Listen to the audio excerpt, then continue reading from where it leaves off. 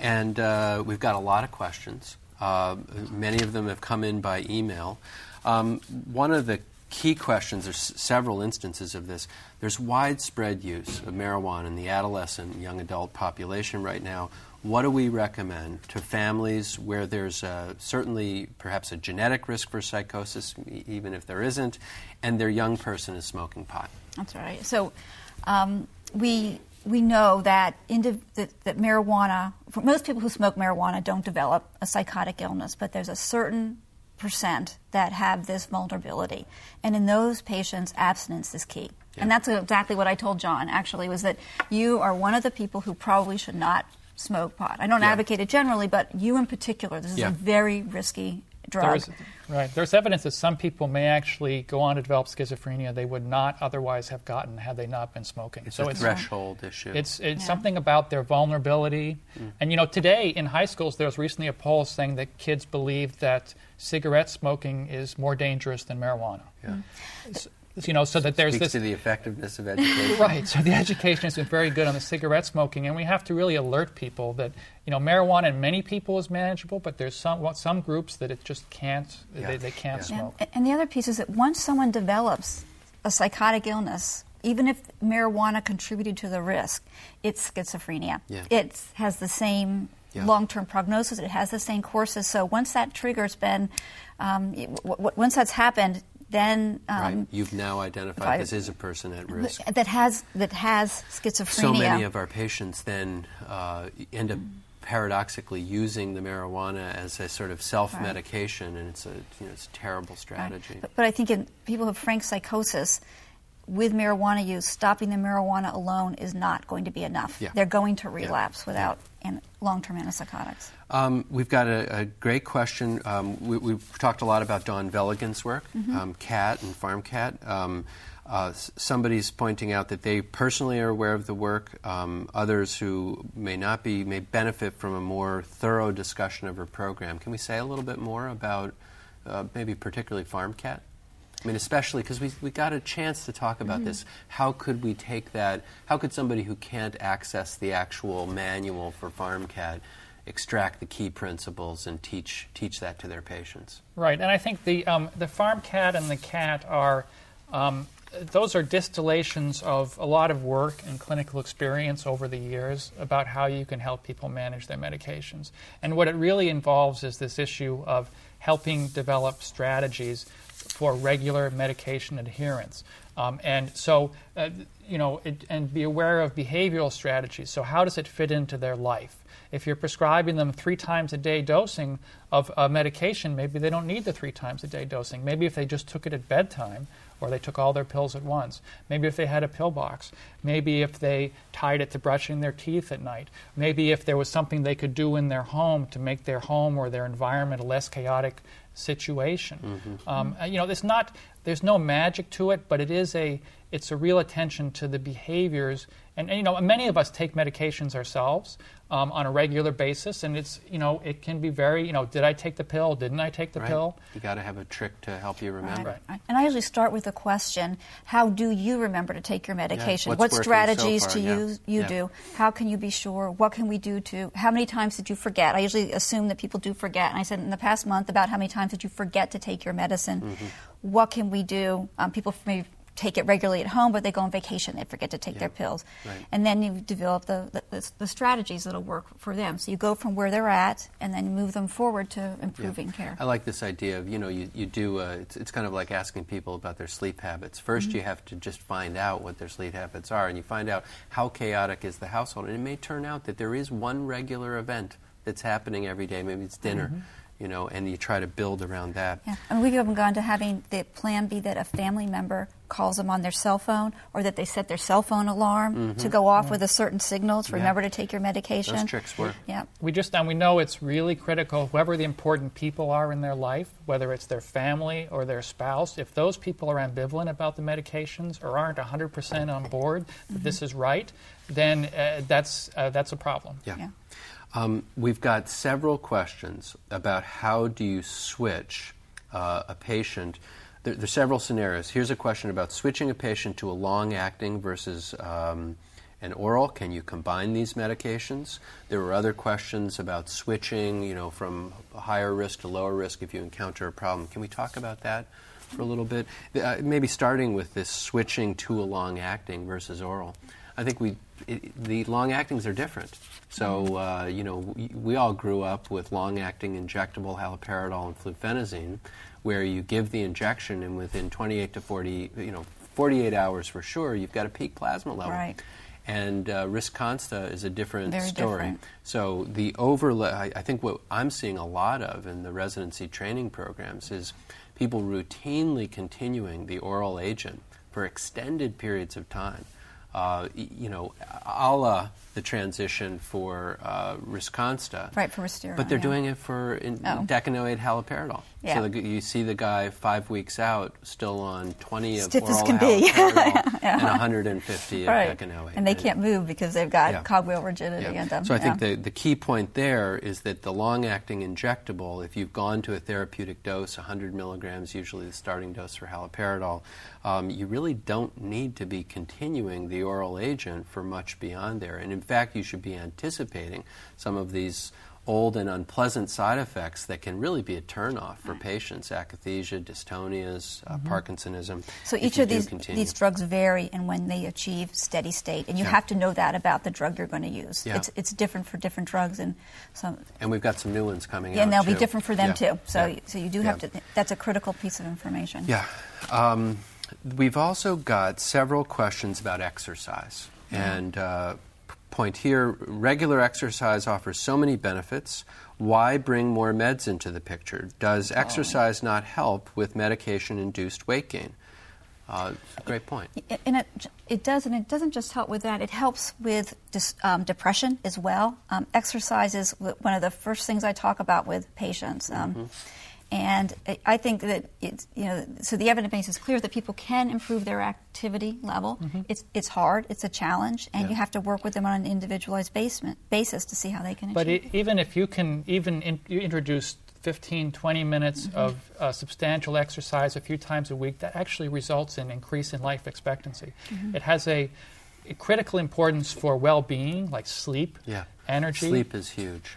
And also it affects health. But I think it's an important, what I tell my patients is it's not going to be enough to exercise, because if people exercise more, they often eat more.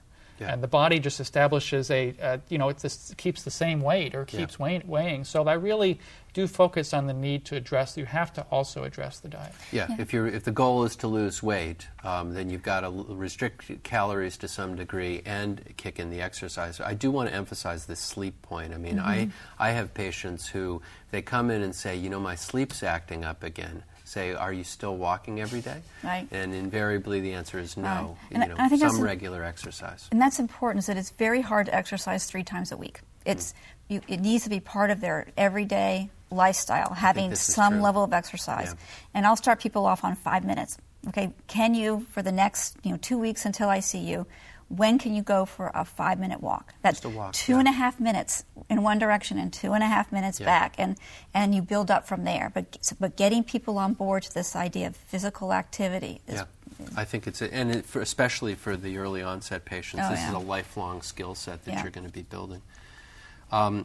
Here's a question. What's the general thought on using drugs such as risperidone, quetiapine, or olanzapine for severe insomnia?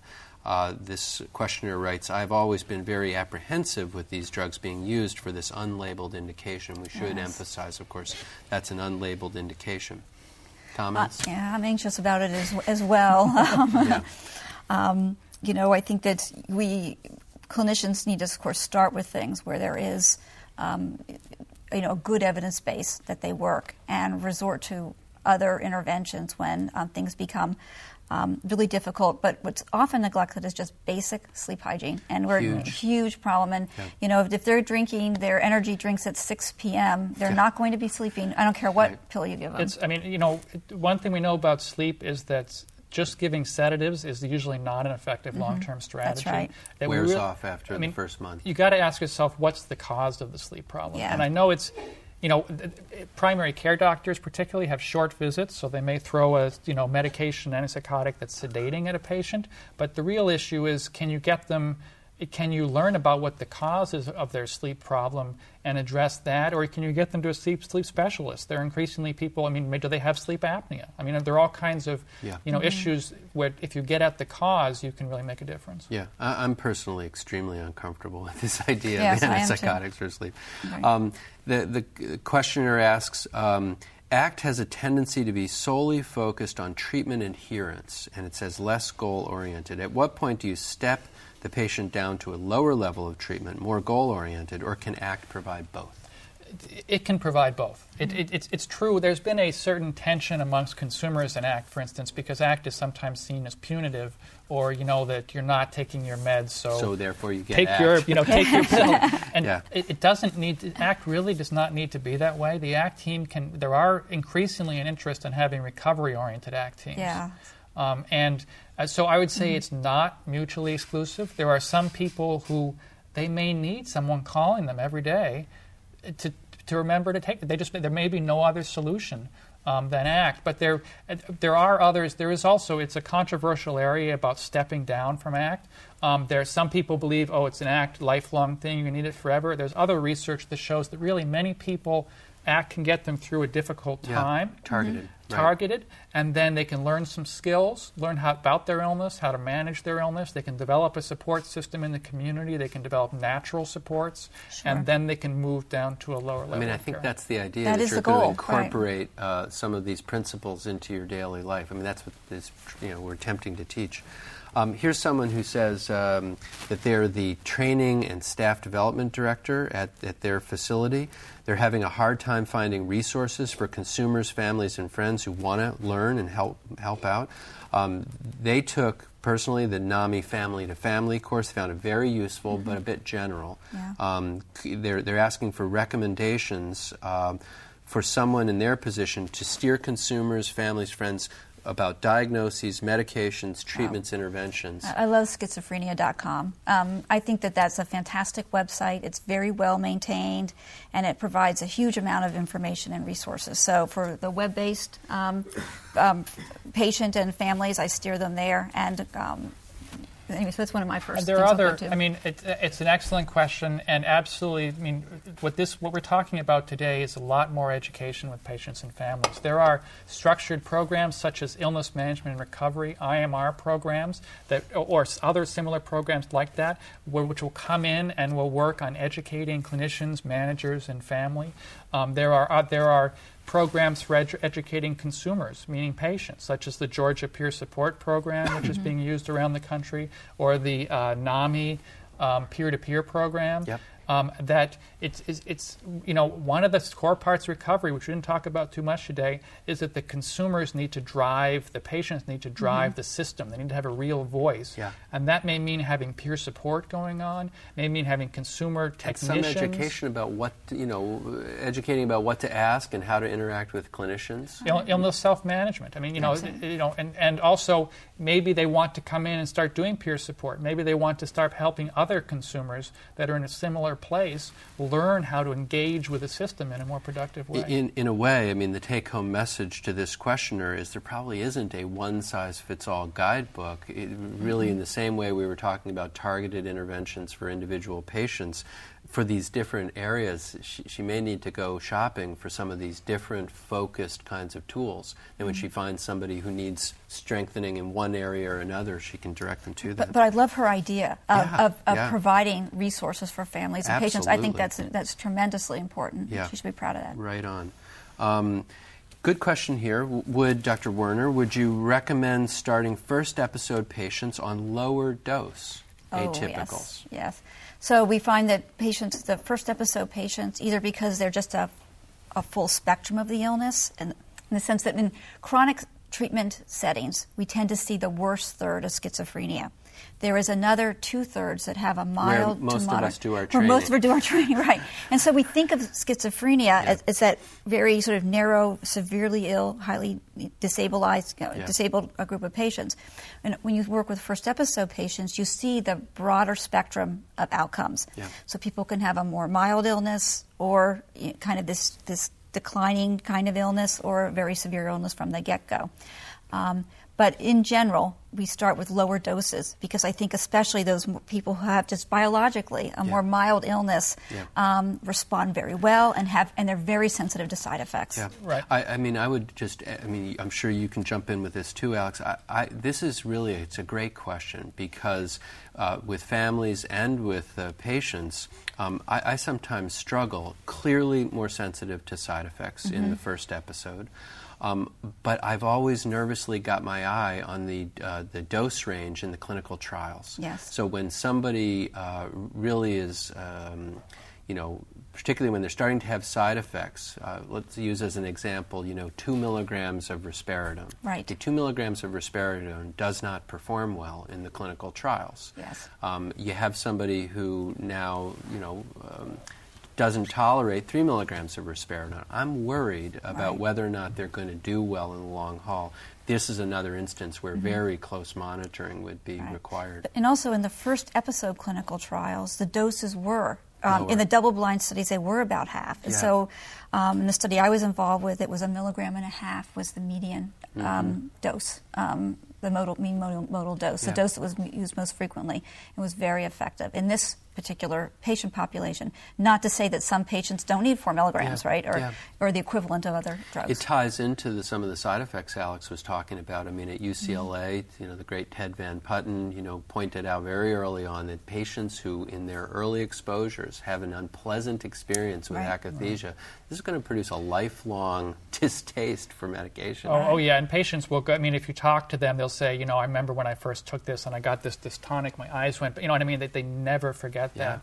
And it's important to remember early on that the response in the first episode is often quite good. That people don't need a lot of meds, they're going to get better most likely, or the symptoms are going to improve substantially, and then they're going to, most people will, despite our best efforts, go off the medications at some point in time because they'll be ambivalent, well, this is just a temporary thing, or maybe this is never going to happen again.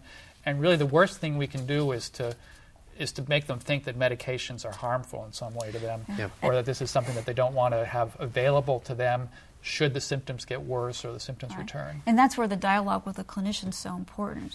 Patients may make that decision to go off medications, and it's their decision. They can understand there's a risk of relapse. I still see them. They're still my patient. We have a relapse monitoring plan, and I've told them that over 90% of people who recover from a first episode will relapse if they stop taking their medication within 2 years. Absolutely. So now that they're warned, they have a relapse plan. With the second episode, you have another opportunity potentially to get a person on long-term maintenance treatment. And we should mention that when they come back in for that second episode, the average dose required to effectively treat has notched up a bit. And it takes longer for them to get better. And they know, and I've told them that, and so all of a sudden we have more credibility as healthcare providers. I've got a great related question here. You're going to love it. Dr. Ming Lau, I'm confused. I thought Dr. Lieberman has data to promote use of antipsychotic agents in the prodrome with respect to neuroprotection. Please comment. Also comment on time of dosing and impact on efficacy, tolerability. What's the pharmacology? Right. I know you'd like that. Yeah, so Dr. Lieberman and I have colleagues. We've worked together on many research studies, And he is emphatic about the importance of early intervention when someone becomes psychotic. Yes. He also understands the weak evidence base for what to do in the prodromal stages. And at least the last time I spoke to him, he was also advocating for monitoring, for reserving antipsychotics for when a person is psychotic, but not trying to use these drugs in the earliest, when people are having these clinical high-risk symptoms, because 2/3 will not develop a psychotic illness. And this is the distinction we were making earlier. There's great research going on in that prodromal phase, and Jeffrey's done some of it with you, but it's not quite ready for prime time yet. And it's going to be a tough problem because we haven't yet found a great way to identify which of the whole population is going to be that 1/3 that actually goes on and needs it. I mean, we're in the middle of those studies, and maybe in 5 years we'll come back and we'll tell you later on. Exactly. Here's Dr. Sonder. What's the evidence for clozapine in combination with another antipsychotic? Now, this is more toward treatment-resistant schizophrenia, so we're somewhere a little past the first episode. Things are getting tough. Do you see a place for that? Well, I mean, I think with clozapine, so people with clozapine usually come to us with having multiple antipsychotic trials. They'll often be on numerous medications. They'll be on maybe multiple antipsychotics, valproate, something else, and they'll be on all those because none of them are working. Typically, that's, when there's 5 meds, it's because no med is working well. So the goal when I use clozapine is to first get them on the clozapine safely, and then try to get rid of all these other medications which may be having very little efficacy. Now, if you reach and then increase the clozapine, monitor the blood levels, increase the clozapine as tolerated, and if you reach a level of the clozapine that is helping but the patient can't tolerate a higher dose and they still have symptoms, then, in a sense, as far as the research goes, you're on your own. I mean, there's, It's a little bit of research for combinations, but nothing that's been established. And not overwhelmingly positive results either. It's been and quite none of mixed. this is on label. There's not a labeled invocation for combo it's treatments. The evidence is mixed, but, at the same time, it may be that taking that person off the clozapine, if they've responded to it, is almost certain to make them worse. So then you're in a situation where you be cautious because you can see some pretty substantial side effects with mixing meds with clozapine, but you may have to do it. Right, and sometimes the strategy is not so much to get bigger efficacy bang, but to minimize side effects. There's some interest in the addition of aripiprazole to clozapine, again an off-label approach, but the idea is to lower the weight gain risk of clozapine. My worry is aripiprazole is a very high affinity D2 ligand. It'll displace most other drugs from the dopamine including receptor. clozapine, which is a low affinity drug. So some of this may be an effective way to lower your clozapine dose. If you're adding things to clozapine, the message, I think, just be cautious. But I would also add, I want to point out that there's something called cognitive behavioral therapy, which is an evidence-based practice. It's in all the guidelines, and almost no one knows about it. And it's a practice that helps patients deal with persistent symptoms. It is actually possible to use structured psychotherapy with patients to help them with those symptoms. And we use that all the time. We use it in our program, and it's wonderful. And so these other kinds of not only psychotherapy but stress management. This is a stress-sensitive illness. And we're helping talking people about this manage in stress. the first episode, and we're talking about this later on when you've maybe gotten as far as you can get with medications. I mean, the key message is there are additional tools that can help people to manage these symptoms. Well, and also the goal is not to eradicate psychosis. The goal, because often the eradication of psychosis requires such high amounts of medication that is toxic. The goal is to reduce it to levels where people can function. And it's important to remember that severity of psychosis and functioning are not highly correlated, that there are people that are quite psychotic that work at every day, and there are other people who, with schizophrenia, who have no psychosis at all, who can't work a whit. And cognitive dysfunction is the big predictor. And if we high doses of medicine will make the cognition worse. I guess the message would be, don't hold rehabilitation until you've gotten rid of all the symptoms. That's right. Get started. I do want to circle back and make sure. I mean, we're talking about maximizing therapy, and we've gotten several questions. I'm not sure we've fully addressed them about time of dosing, with meals, without meals, pharmacology. Can we say something about this? You have to understand these drugs are so different that you have to understand the pharmacokinetics and the pharmacodynamics of that individual drug. We've got agents like ziprasidone. You have to take with meals. You have to take with meals, right? You could double your dose and still not get to the plasma level that you'll achieve with proper dosing with a meal. A patient quits smoking. What's going to happen, right? There's some drugs where there's a strong interaction with blood level and smoking. So it's also important to remember that there's not a lot of research to guide us here. The research trials are done usually with dose designs such as BID dosing or something like that. And so that's what's in the PDR and that's what the label says. But many of us as clinicians can tell you that in individual patients, a 1-a-day dosing may work just as well. Of some meds, not necessarily, but and so it's important, I think, to really be somewhat flexible in the dosing regimen. And to, again, you have to follow the patient. You got to make sure they're going to respond to it, but not to rule out once-a-day dosing because I'm a big fan of it. I mean, both for the adherence issues, it's a simpler regimen. The other issue is we were talking about sleep, and this is a patient population where their sleep-wake cycle is so often disrupted. There's not much of a circadian rhythm left. And so the idea that you would try to load all those intrinsically sedative agents to bedtime It sounds like a good idea. And putting it, having a BID with a big whopping dose, at 10 in the morning or something is a guaranteed nap. They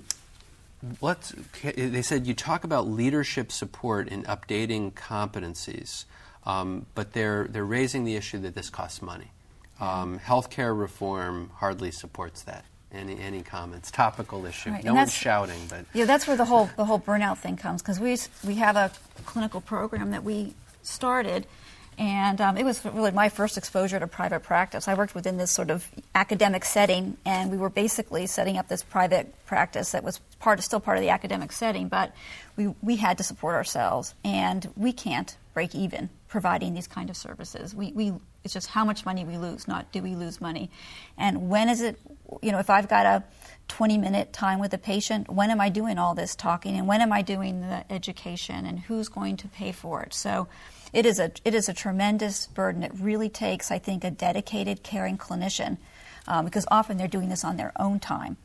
That's when they're getting it's during their lunch break, that's when they're getting the education, and they're providing it for their staff. I mean, they're absolutely right. We've gotten to the point where even though healthcare spending in our country has gone up, mental health spending has gone down. And the reason is, I understand the issue that, funds are short, clinics are very tight-staffed, and absolutely those are important issues. I would just say that unless we as clinicians start to talk about these treatments and that they work and that they're important and we want to figure out how to have access to them and to work with the team, the medical director, the administrator, if we don't bring these forward, they're going to keep the funding low. They're not going, and people aren't going to look. Sometimes under Medicaid, there are options for getting funding for these things. And there are ways of working with your Department of Rehabilitation. They may be able to fund the supported employment. There may be peer-driven services. There may be family services that can be brought in. So I absolutely agree, but at the same time, I sure hope that we don't give up, because currently we're at such a low funding level. And within our own clinics, we've encouraged our families to be advocates. They want these services. We would like to provide them. So our families have gone to the legislature. They've gone to and that's been a very powerful. Engaging NAMI is huge, and other effective groups. We're running out of time.